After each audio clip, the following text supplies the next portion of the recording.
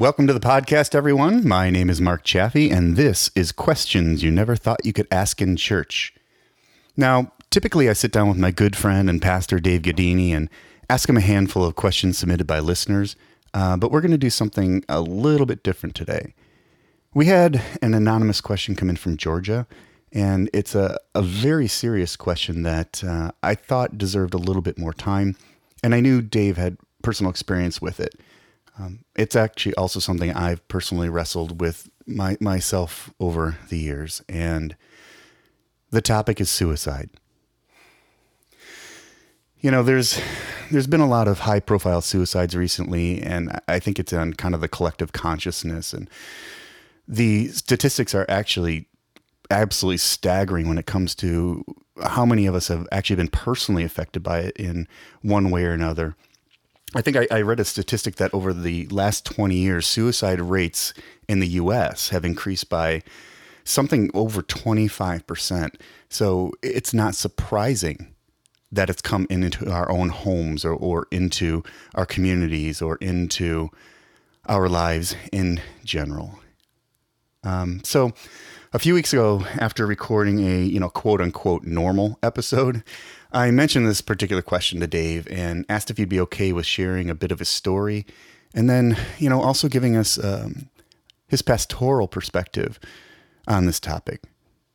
So my encouragement to you guys is to continue listening to this podcast, whether or not you've been personally touched by suicide, either in your own struggles or, the struggles and or actions of someone who may be close to you. Because even if it's not, it's highly likely that someone you know has been affected by this in some way. So what follows here is simply an open and honest discussion between Dave and I on facing suicide. Thanks for listening. So Dave, the question comes in, what does God think of those who have committed suicide? This is a question that so many people carry and suffer with silently. I've had the opportunity to just walk alongside. I can't even tell you how many people over the past 20 years of ministry who have attempted suicide, who have contemplated suicide, and family members in the aftermath of suicide. Mm-hmm. To our listeners on this podcast today, this is a topic that speaks particularly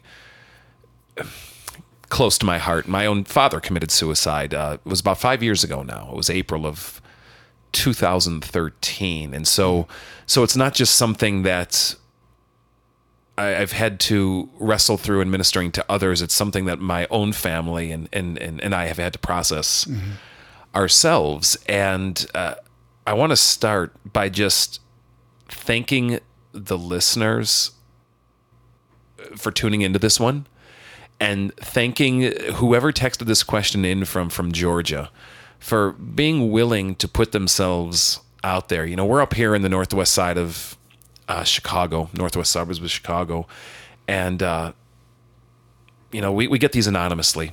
I don't know who texted in this question or the context that might be surrounding it. So as Mark said, we're going to spend a little bit more time just delving into aspects of this, and I want to start here. For a lot of people, this question is theoretical. Yeah. But for a lot more people, this question is coming out of a deep place of shame or fear or worry from people who are contemplating suicide, from people who are trying to recover from someone who has attempted in their own life or has succeeded in their own life, and just wondering how to make sense of this and fearing that not only do they have to live with the horror of what was done, but now do they have to live with an additional horror that the God who is supposed to bring hope is now bringing nothing but judgment, and it's not just the loss of life, but it's the loss of soul and eternity as well, and it becomes so heavy and so just laden with so much anxiety because of that. I want to start by saying this. If this question is more than theoretical for you, and you are contemplating suicide, talk to someone. Don't do it. Talk to someone. Have the guts as you reached out in this text line to reach out to someone that you know and you trust, to a suicide hotline, You can find that on Google easy enough for your area, or 911 for that matter, if all else fails. And talk to someone first, because it is final.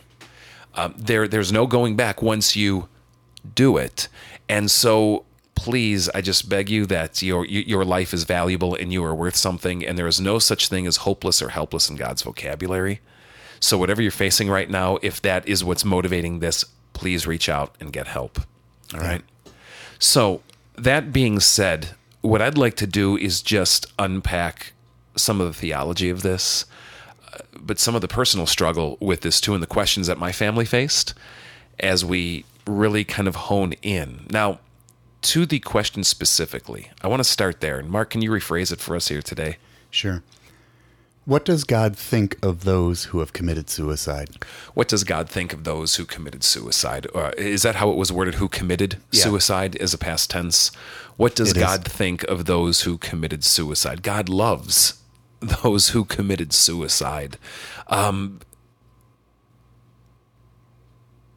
Man, how do I stress this strongly enough? There is this idea out there that suicide is an unforgivable sin. Yeah. That somehow all sins are in the purview of God's grace, but this one is not. This is the one that's out of bounds. Let me just kind of unpack how the logic of that developed. The reason the idea that suicide is an unforgivable sin is not because of the heinousness or horrificness of suicide, which of course it is, but it's the idea that people mistakenly buy into that in order to be forgiven, they first have to repent. And if that is true, if I kill myself, I am unable to repent. Right. The logic then being, I am therefore excluded from the kingdom of God or outside of God's forgiveness and grace without any chance of ever coming back in. And where did that thinking arise? Well, I think that the thinking arises from just the popular way we talk about and practice the Christian faith. Most Christian churches will practice in some form or another, or emphasize in some form or another the idea of confessing our sins. Many churches do this in a very formal fashion on Sunday, in a very liturgical way. Right. And in sacramental traditions, especially the Roman Catholic tradition, there'll even be a weight that the priest needs to absolve you of your sin. But even in the freest of evangelical or non-denominational situations, there's still this incredible emphasis put on the fact that we need to turn to God, confess our sins to Him. And biblical language would even seem to support this. Repent and believe, every one of you, for the forgiveness of your sins. Repent and be baptized. We see repentance as the common message that Jesus proclaims. And that goes through the apostles and so forth. Yeah. But it often gets reduced to the idea that we have to itemize our sins before God, list them in a prayer of repentance in order for them to be forgiven, or to a priest, for that matter, depending on your theological tradition. And I just want to encourage the listeners today that this is a distortion of how God's forgiveness works. God's forgiveness is not repentance dependent, at least not in the way that I just went about defining it. God forgives because God is full of grace. We are saved by grace through faith, as Paul will put in his famous letter to the Ephesians. And I want to challenge the listeners on the logic of the repentance-based mode of thinking about God's forgiveness. Do you really want to go there? Because I am all too aware that I am sinning virtually every moment of the day. I know that by nature I am a sinner, and therefore sin weaves its way into all of my motives, all of my actions, my thoughts, my speech. It's an ever-present reality in all of my life. Therefore, everything that I do at some degree is tainted by sin. Now, if my forgiveness is dependent upon me repenting of all of those ways that sin manifests, well, I have to walk around 24/7 going, God forgive me, Jesus forgive me. There's no way you can know. Jesus forgive me. the amount of sins that go unconfessed that any human being dies with Right. at any point of the day is incredible Mm-hmm. in scope. How many are we simply just even unaware of? Right. And so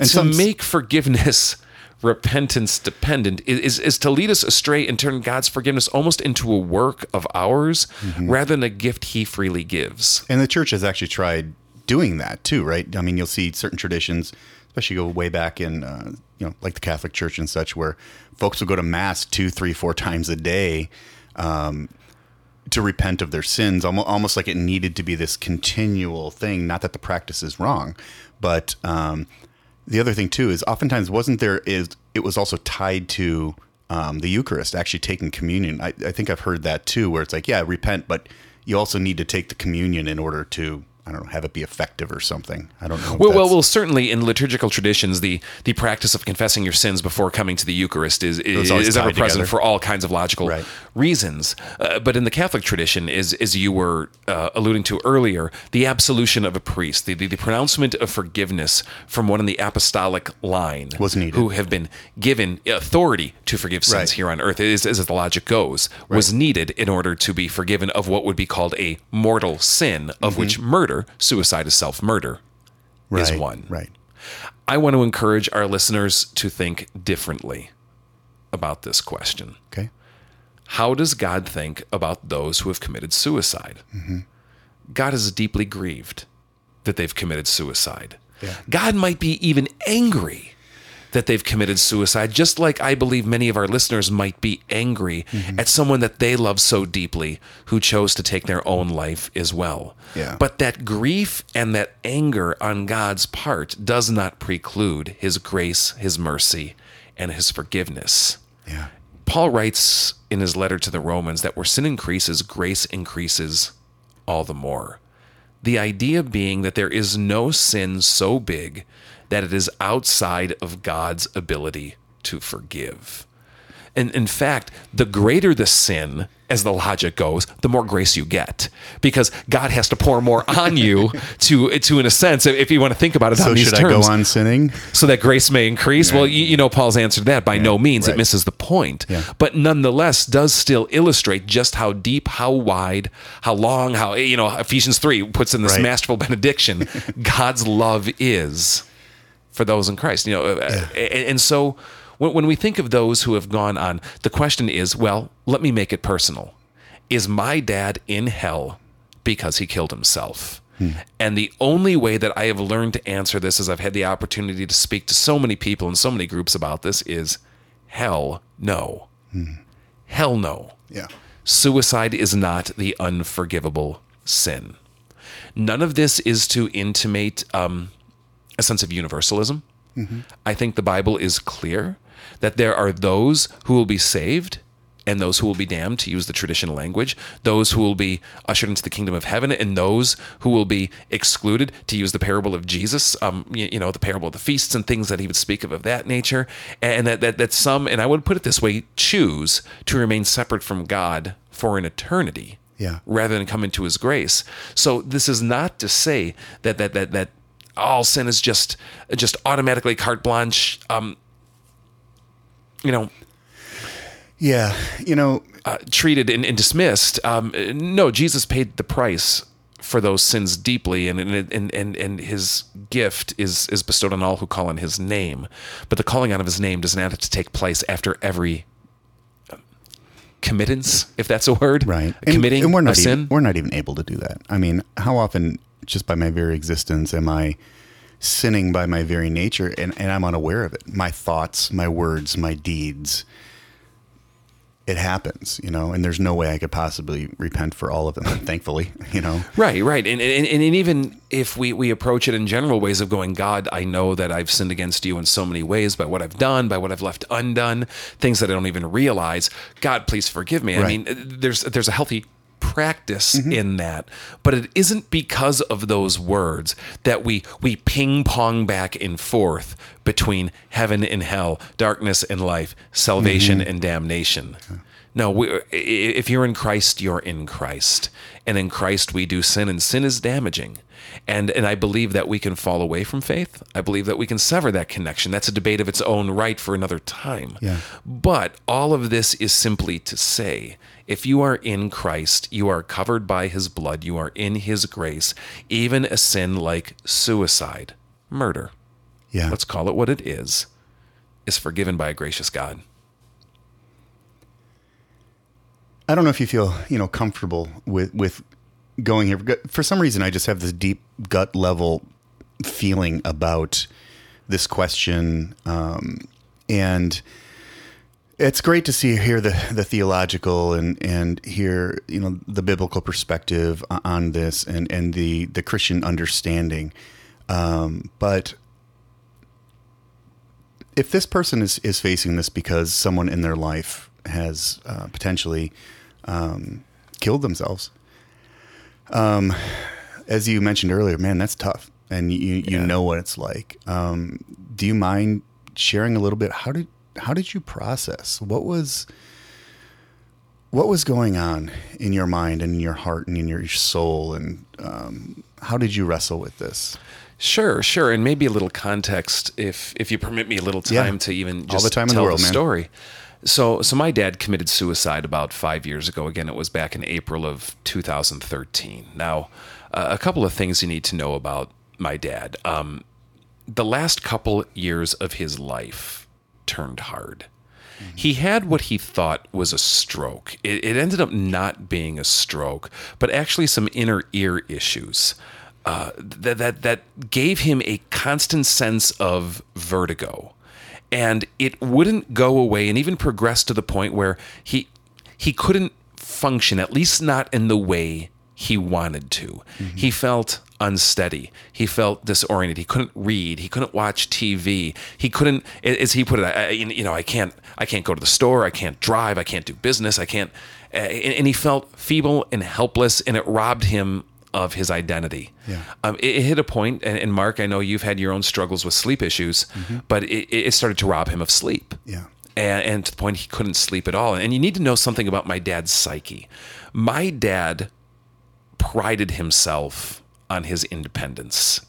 His greatest fear was becoming old and feeble and finding himself in a nursing home, in his words, out of his mind and drooling and mm-hmm. Not in control of his faculties and right. having to be fed baby food, things like had to depend on others. And through the course of his life, I remember times my dad would even laughingly mock people like that. And it was never a pointed mock at someone as an individual, but a class of mm-hmm. people. Yeah. And it always struck me as cruel, to be honest, and harsh. I mean, people at their worst, and he's laughing. But really what it was for my dad, I believe, was a mask for his own fear of ending up that way. Now, mm-hmm. you need to know this about my dad. He worshipped Jack Kevorkian. He thought, this is his words, not mine. And we talked many times about this. He thought Jack Kevorkian should be sainted, because why shouldn't a person have the autonomy to free themselves and not burden their family and 1,000 of other things that we can put on the table here, and have determination over their own destiny? And Jack Kevorkian, for our listeners, was the doctor was he Michigan, I think, who... he would assist patients with suicide. Right, and it was very controversial at the time. Yeah. Well, still is, but... Yeah. Right. So you got to understand that these were ideas already embedded in my dad's psyche, so that when he started to face this in a very real way, his entire worldview and way of thinking had already started to poise him for this possible solution. Mm-hmm. And as a lot of our listeners know, when people endure chronic physical pain, it is often accompanied by a lot of psychological pain. Mm-hmm. And my dad was one who thought that psychologists and counselors and that stuff was for the weak. Yeah. And the irony of this is that my dad couldn't confront his own weakness mm-hmm.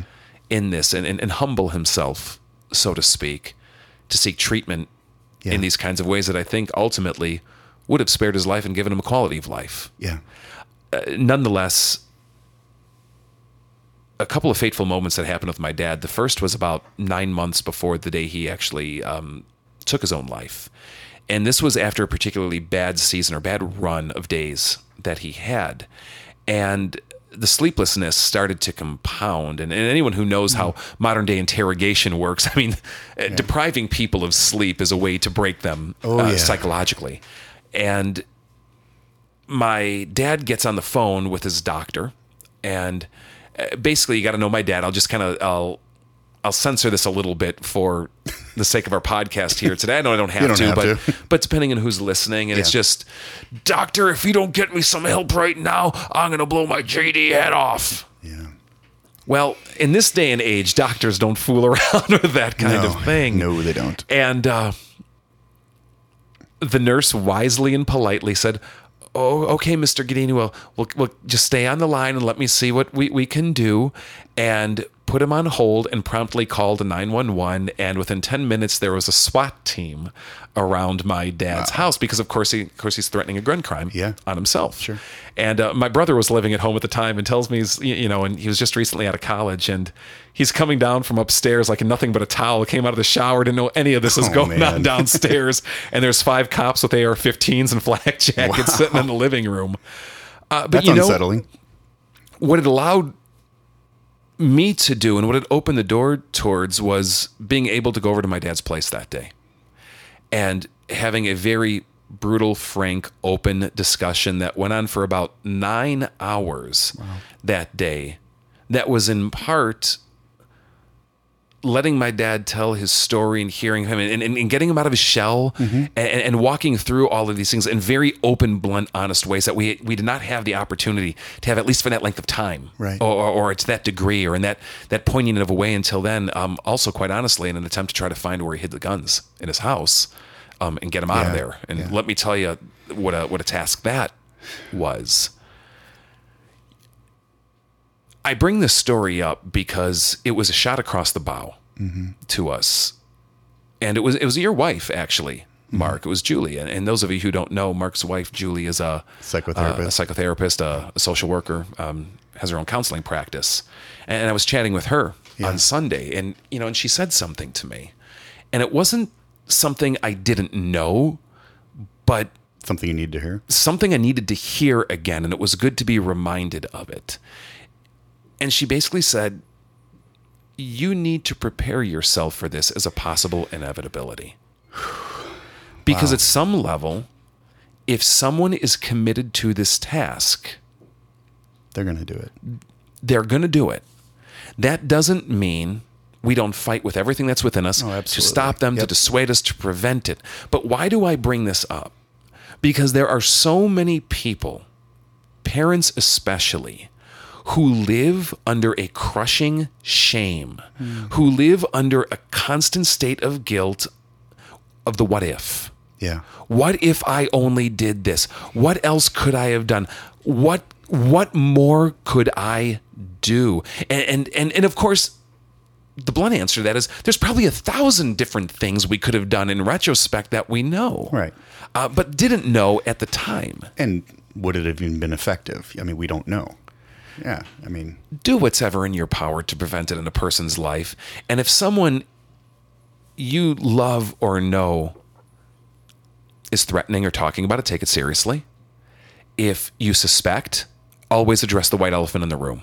Yes. Don't leave it just pushed over there as this isn't polite or awkward. No, always address it. And maybe you haven't. And in retrospect, you carry shame on that. Well, child of God, bring that to God. Yeah. Bring that to God today because he forgives. You are not perfect, and you are not infallible. Neither was I as I went through this with my dad.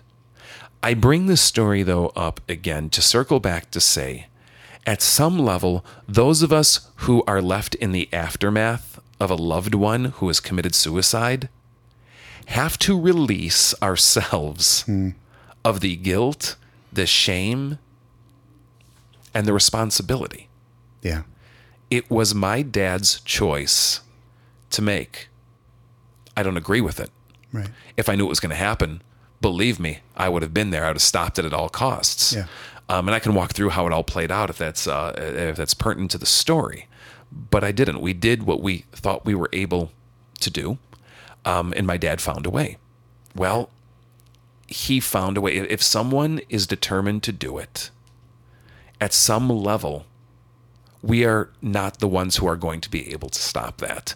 And so I want to give that encouragement to our listeners today who might be carrying around that guilt or that shame over thinking they should have done more or that it's their fault someone else has taken their life.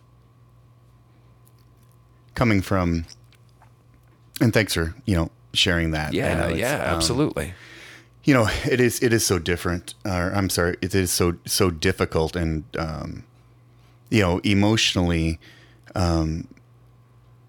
how did you process that? I mean, were you kind of okay with standing with, you know what? Yeah, it wasn't my fault, that type of thing. I mean, it had to have been, obviously it sucks, and, Yeah, sure. Sure. Because I'm imagining, if there are folks who are just torn up right now and just, as you said, the shame, the guilt, what do you do with that? You know what I found, Mark? Suicide by nature carries so much shame with it. And so when it happens in a family, be it successful attempt or simply an attempt that didn't find its intended end, many people are afraid to talk about it. Yeah. It becomes the family secret, the family embarrassment, and it's shoved into the dark corners and it isn't dealt with. And so it's carried around internally. And I'm going to tell you right now, I have zero shame, zero embarrassment over the fact that my dad's committed suicide. Mm-hmm. And I'm not saying that to pose myself as strong or enlightened or something like that. It's just a reality. I just simply don't. You have a very healthy attitude towards it. And I want to encourage our listeners to the same. Hold your head high, child of God. Yeah. Bring what is in the darkness out into the light. Talk about it. Mm-hmm. Cry about it. Mm-hmm. Laugh about it. And I mean that sincerely. No, that's true. I mean that sincerely. And process it in all the emotional ways that need to come out with other people. Don't leave it the family secret. It's not healthy. It's not healthy, and it doesn't lead. It stymies healing. When we kind of open this, you did mention, obviously, if the listener themselves are struggling with this, get the help type of thing, which is obviously absolutely, imperative, and it's super important. But the question, what does God think of those who have committed suicide? I think it's important to follow up again on the other side of this to say, if you are the one who is struggling and thinking about this, what the question is what does God think about me? Yeah. And I'm about to kill myself. Yeah. I want you to hear this loud and clear. God loves you. Yeah. God loves you in ways that you can never measure. God loves you in ways that you cannot imagine. God loves you in a way that is so much broader and more infinite than you can even wrap your minds around. You are not alone. Mm-hmm. God is with you. God loves you, and God is with you. There's a passage that has always been so just personal to me that I think speaks into this situation. Jesus says this: "The thief comes to steal and kill and destroy. I have come that they may have life and have it to the full." You need to know that while we can talk about the effects of depression and all the chemical reasons, the psychological reasons, the environmental reasons that may have led you as the listener to this place of thinking about suicide, there's something still more transcendent or dare I say lower common denominator than this. There is an evil one who is intent on destroying you. Yeah. Who wants to see you end in darkness and death. The thief comes to steal, to kill, and destroy. God comes to give you life. God wants to give you joy, life, hope. I want to reiterate this again. With God, no matter how hopeless or helpless it might seem, there is no such thing as hopelessness or helplessness in God's vocabulary. How does the Gospel of John put it? It's so powerful. Talking about Jesus, the light shines in the darkness, and the darkness cannot overcome it. Yeah. That gets really hard to believe when you're in the darkness. But what Jesus invites you to do is to dare to believe it. That no matter how dark or futile it might look, the darkness is not stronger than the light. And so, listener, get help. Reach out. And here's something that I want you to promise yourself to do. That if ever you think about taking your own life, find someone that you trust. A pastor works good for this. A counselor works good for this. A doctor may have to work for this. Mm-hmm. It might be a parent or a sibling or a close friend or a spouse. Someone that you trust who is going to tell you the truth, speak honesty into your life, but is always going to do it from a place of goodness and love towards your intent. And someone with maturity and spiritual wisdom and maturity and we've got to kind of couch this correctly, right?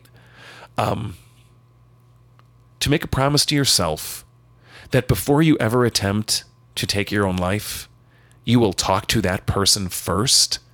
And I don't mean I talk to him now because I'm considering it 6 months from now. No, I mean every time I'm considering it, I will talk to that person. I pick up that first. phone, let them know. You got it. You got it. I think a lot of reasons, why this question hits so strongly for me is, part of my story. Dave, I've gone through a lot of darkness, right. A lot of periods. And there have been times that I want to tell the listener that regardless of how dark it really is, you're not alone. This is not something that other people haven't experienced.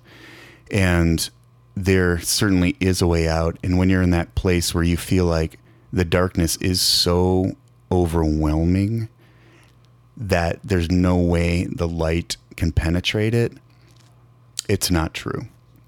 You can ask many, many people who have gone through this and come out on the other side and said, thank you, Lord, that I'm still here.